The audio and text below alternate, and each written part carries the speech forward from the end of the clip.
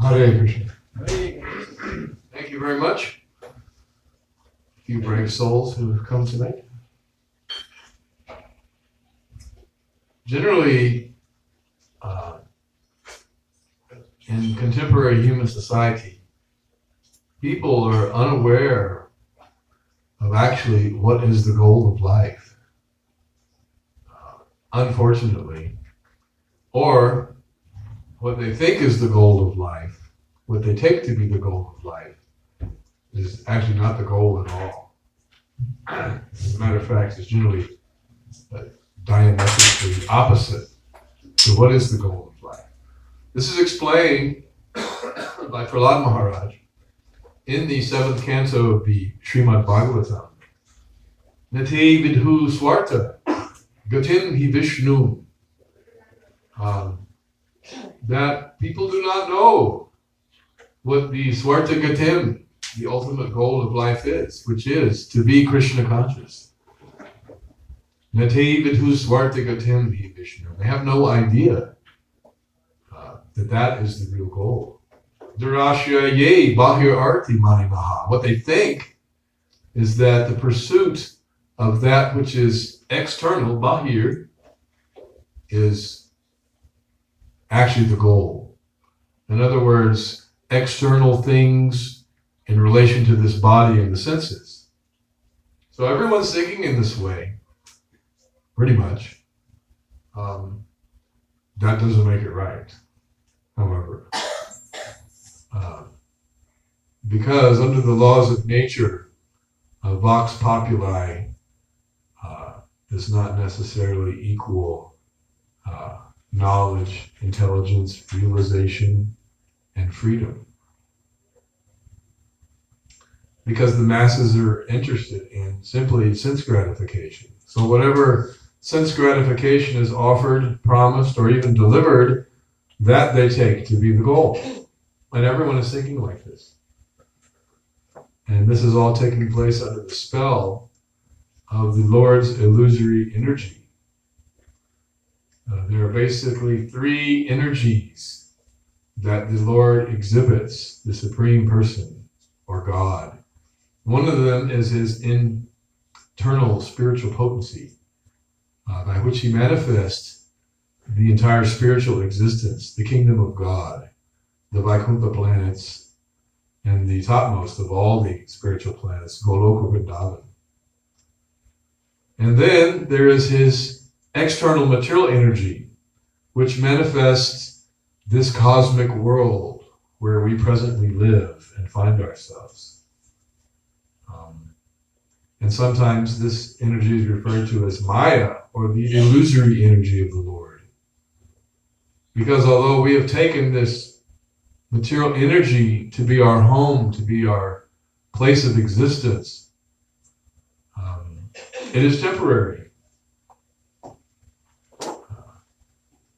And this poses an existential conundrum, because we ourselves are actually not temporary beings, but we're eternal conscious beings.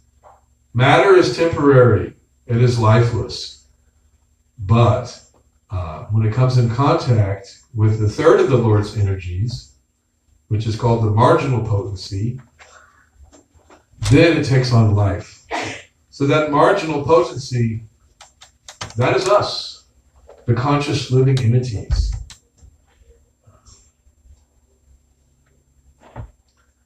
So those who are learned and realized in terms of Vedic knowledge and spiritual realization, they can understand these things. That I am not a product of this material energy, but rather I am one of the energies of the Lord that belongs to the internal potency. But we are called marginal because we have a tendency to be under the control of the illusory energy. So we can go 2 different directions. We can take shelter of the illusory, temporary energy of the Lord, or we can take shelter of the eternal spiritual potency of the Lord. And actually the choice is ours, too. We're not forced to take shelter.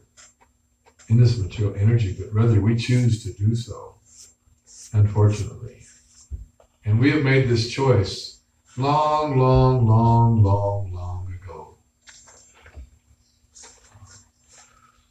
We have passed through so many lifetimes, millions, billions, trillions, quadrillions of lifetimes, all taking shelter under the Lord's illusory potency.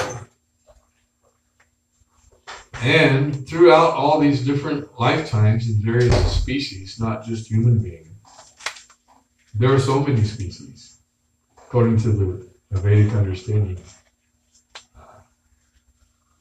There are so many millions and millions of species of life, but the topmost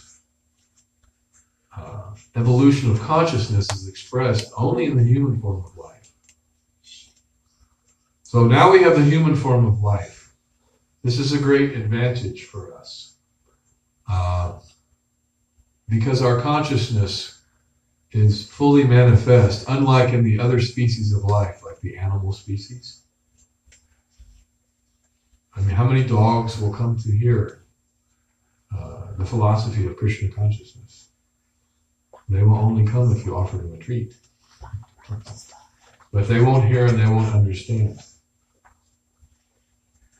Only the human being has this capacity for self-realization, to understand who we really are. So therefore, we are in an extremely fortunate position, all of us, now in this human form of life. And the Vedic literatures exhort us, atato brahmajigas. Now that you are in this fortunate position of having the human form of life, where you can hear and you can analyze, and your intelligence is sufficiently exhibited, the time is here to brahmajigas, inquire into the spiritual values of life. So that is the real benefit of the human form of life. Otherwise, what is the difference between the animal and the human being? They share so many things in common. The animals eat, we eat. The animals sleep, we sleep. The animals mate, and we mate. And the animals defend, and so do we. So, atheistic people foolishly think, even if they're a little spiritually inclined, well, the human being has a soul, but the animal has no soul. But anyone can understand, anyone who's ever had a pet, a dog or a cat or some other kind of little creature, that this is a conscious living being. Similar to us, it's expressing consciousness, desire. So how can the animal have no soul and only the human have a soul? This is a foolish philosophy that we see coming primarily from European civilization. And nowadays, people have become very, very much atheistic and godless all over the world, following in the great standard of the advancement of Western society, which is more or less a godless society, despite so many churches and institutions that are supposed to be spiritually oriented, but factually speaking, none of them understand.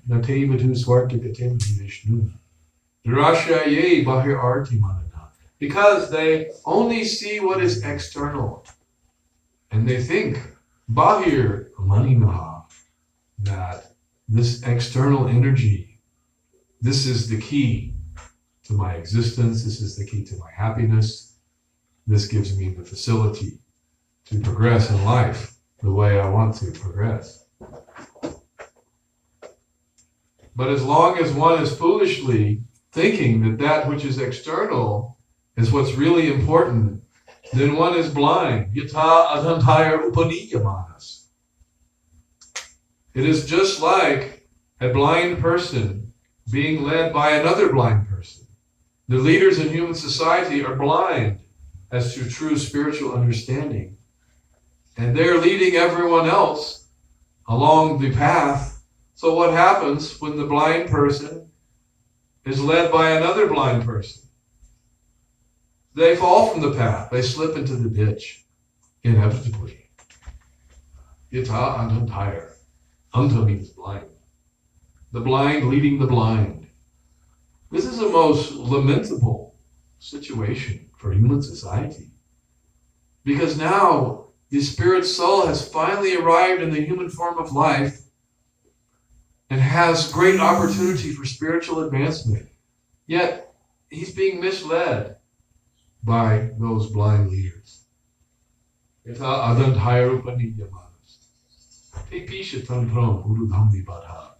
therefore they become so entangled by this illusory energy. Just like one is tied up by ropes. Imagine if you're tied up by ropes, very tightly bound. You can't move, you have no freedom, you can't act.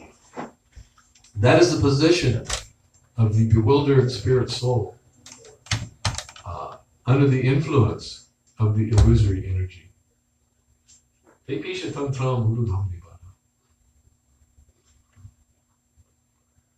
And our repeated attempts to try to squeeze some happiness from this body and from the material energy, that is referred to also in the second canto.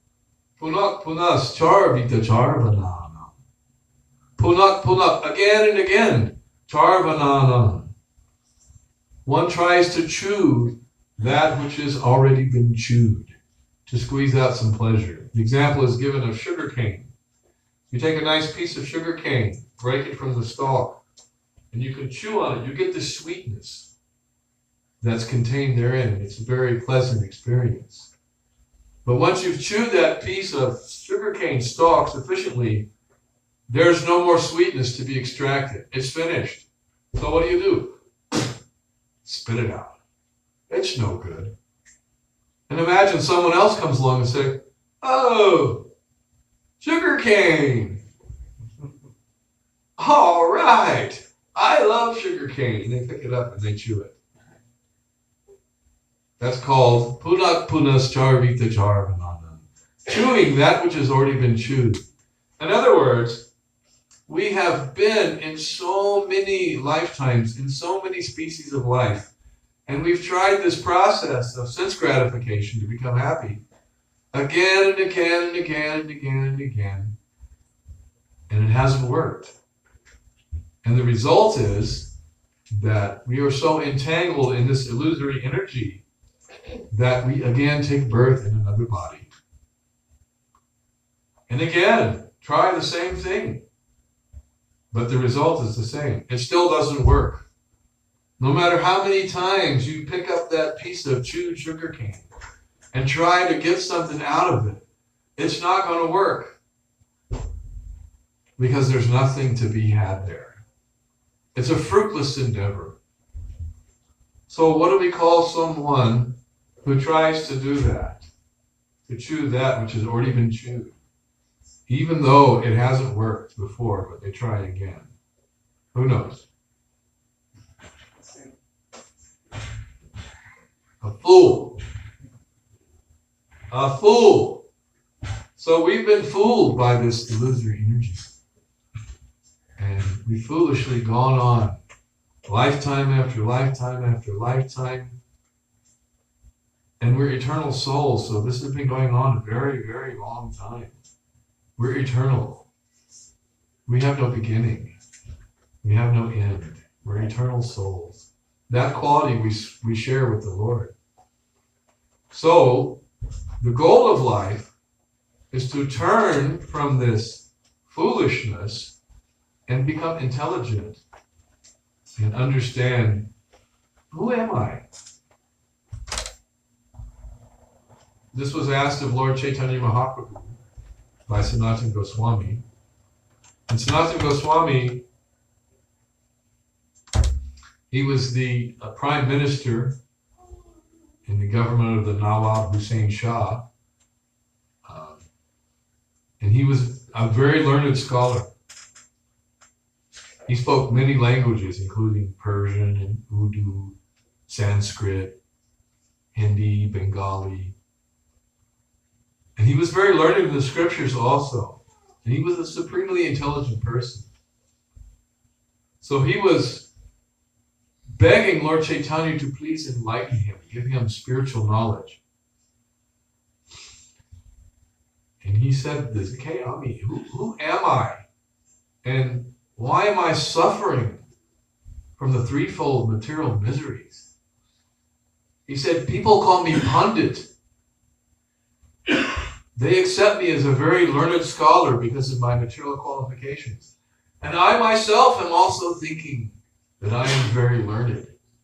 Yet, he submitted very humbly to the Lord, I don't know who I am. And why am I suffering? How can I get out of this position? So the first thing that the Lord told him, does everyone know who Lord Chaitanya is? Sri Chaitanya Mahaprabhu appeared a little over 500 years ago in West Bengal. And he is the incarnation of Krishna for this age.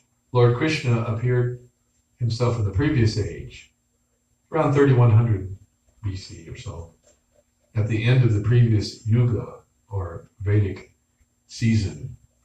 And in that, right after he disappeared, the Kali Yuga began. That's the current Yuga. And the Kali Yuga is a very difficult time.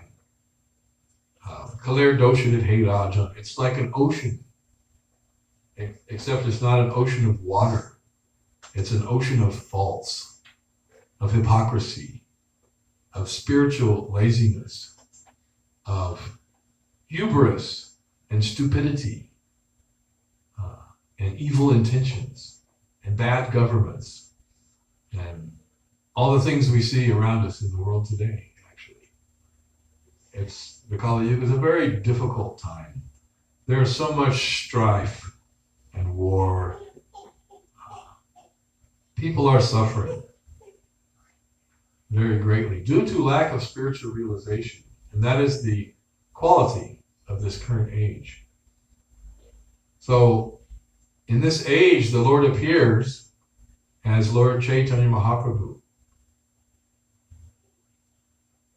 Although he is God himself, he appears as if he's a devotee of the Lord.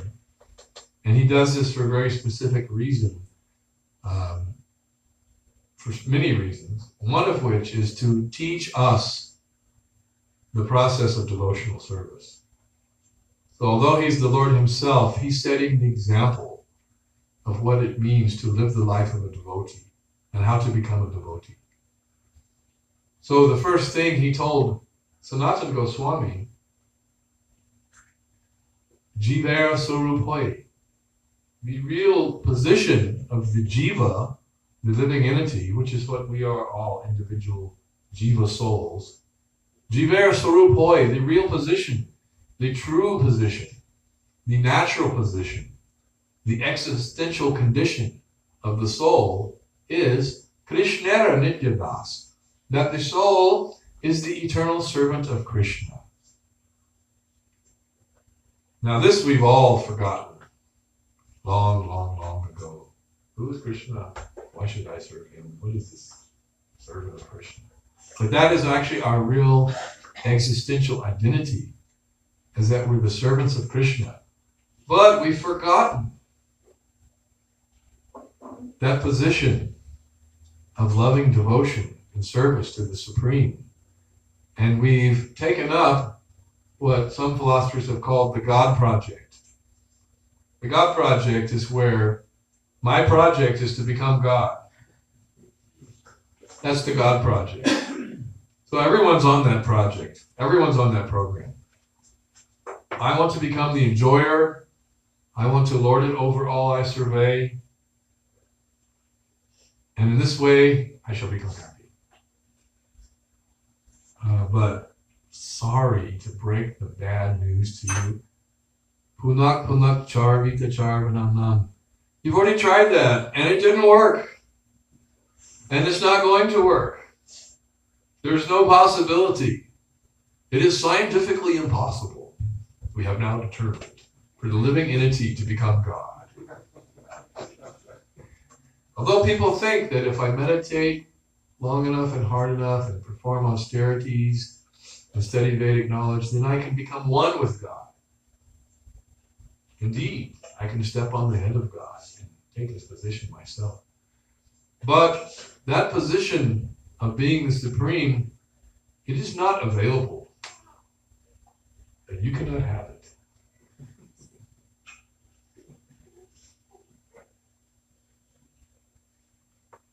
Like one song by The Who that said, I want it, can't have it. So that is our position. We want it, we want it, we want to be God, but we can't have it. Earned. So then what do? Are we tired of suffering? Have we been kicked around by the material energy sufficiently to understand that this is not a good program? This is not intelligent. It doesn't work. It hasn't worked for anyone.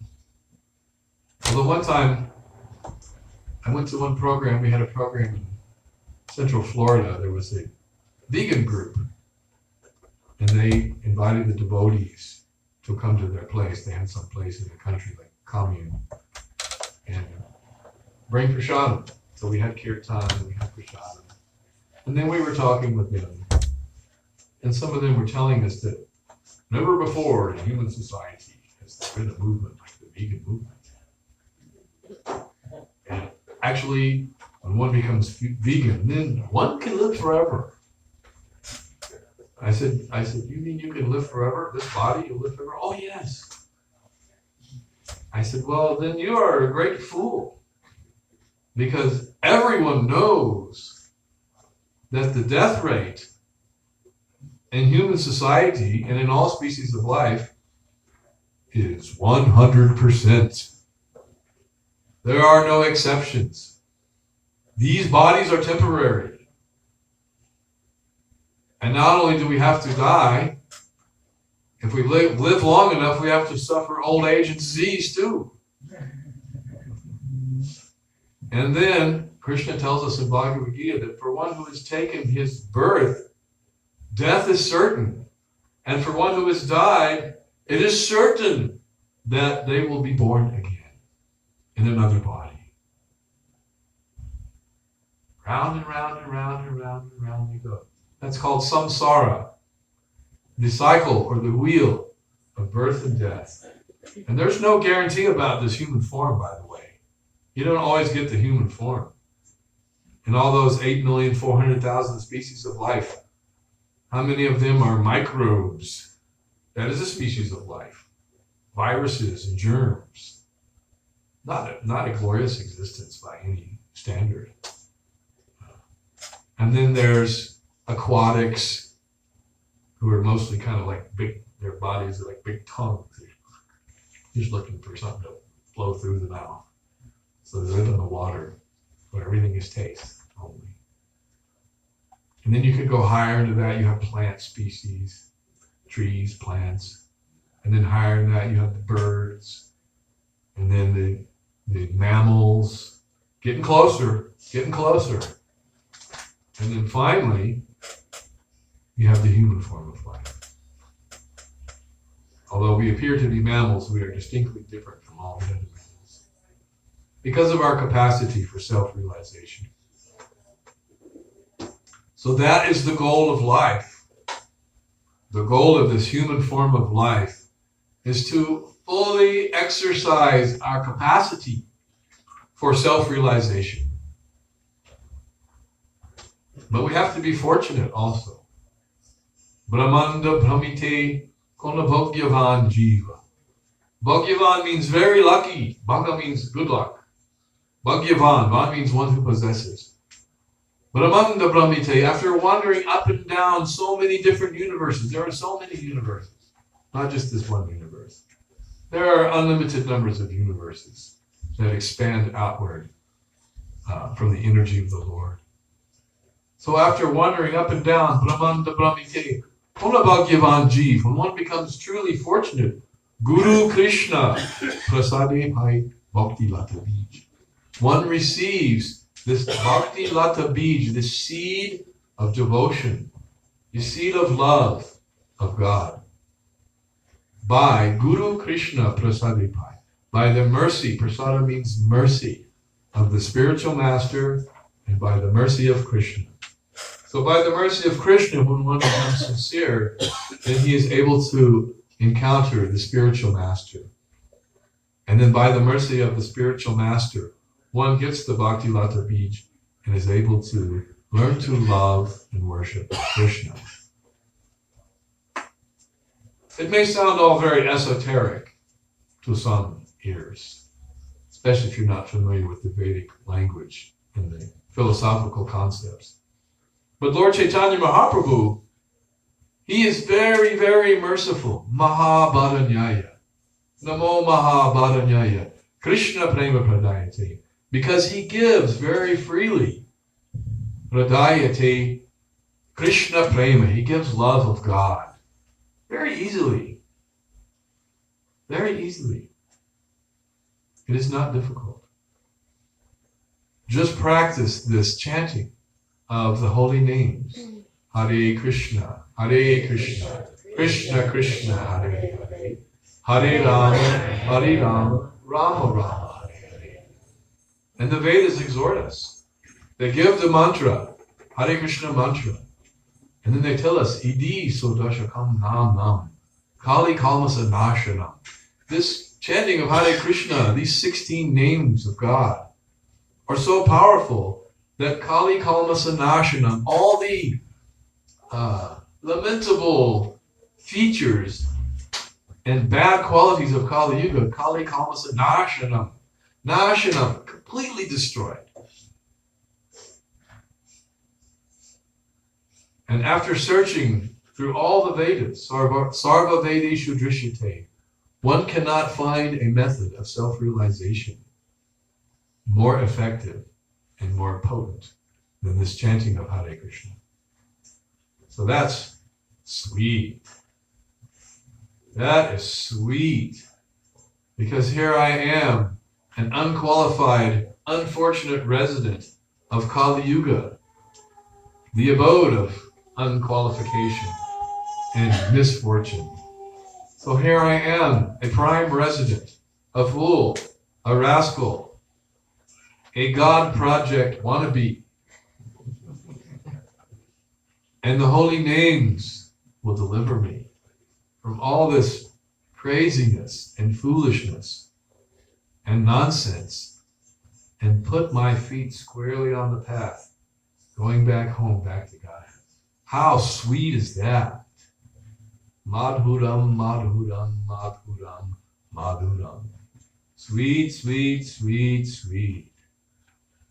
So the Krishna consciousness movement is that place where this understanding is so easily available, and where this beautiful practice of chanting the holy names and taking prasad, food offered to Krishna, which we all love to eat,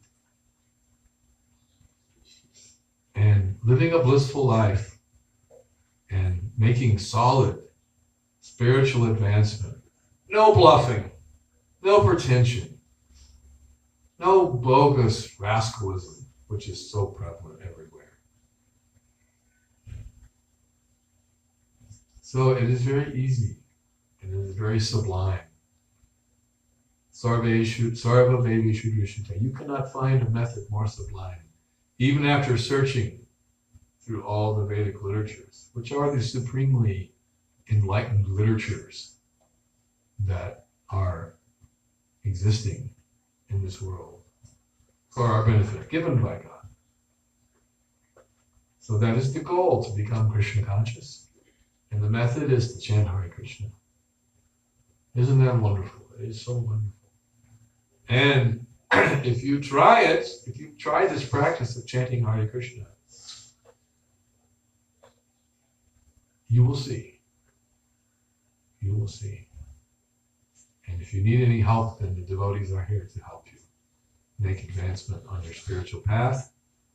And then, of course, we have Srila Prabhupada's books, which are filled with all the details, all the necessary information to take us back home, back to Godhead. And if we take shelter in the association of devotees and hearing and chanting, reading Prabhupada's books, taking prasadam, avoiding the gross sinful activities that are the standard daily diet of most Americans and everywhere else in the world, then we can very easily and nicely finish out our business in this lifetime and go back home, back to our real home, which is the spiritual world, where there is no birth, there is no death, there's no old age, there's no disease, there's no taxes, there's no corrupt politicians, there's no hypocrisy, there's no quarrel, there's no envy. Everyone lives perfectly situated in their natural spiritual position, combinedly loving and serving the Supreme. Okay, thank you very much. Appreciate your kindly paying attention. Would anyone like to offer any realizations, questions, comments, or reflections? Yeah. You say it makes solid spiritual advancement by chanting. What do we think when we see people who see chanting all the time, don't seem to have that good behavior or what we're looking for in spiritual life? Yeah, sometimes it is sad that the process of Krishna consciousness, it's a gradual process. But that doesn't mean that one should gradually accept the process. No, one should accept the process and then gradually make advancement. Just like if you're wanting to light the fire of Krishna consciousness. So you're trying to light the fire, but meanwhile, you're pouring water on it at the same time. Very difficult to get that fire going when you're pouring water on the fire while you're trying to light it. So pouring water on the fire is doing those things which are unfavorable to the development of Krishna consciousness, especially the four regulative principles, which we kindly ask everyone to follow, and that is no meat eating, no intoxication, no illicit sex, and no gambling. So when one follows the principles and gets into the fire of Krishna consciousness, then things move along. But if one is pouring water at the same time, it's hard to get the fire going. Or you get the fire going a little bit, you say, oh, that's getting a little hot. Pour some water on that and put it out. It's a real thing here. It's scaring me now. Because ultimately, as we advance, we realize that we have to give up sense gratification as our goal of life, as our primary means of attaining happiness.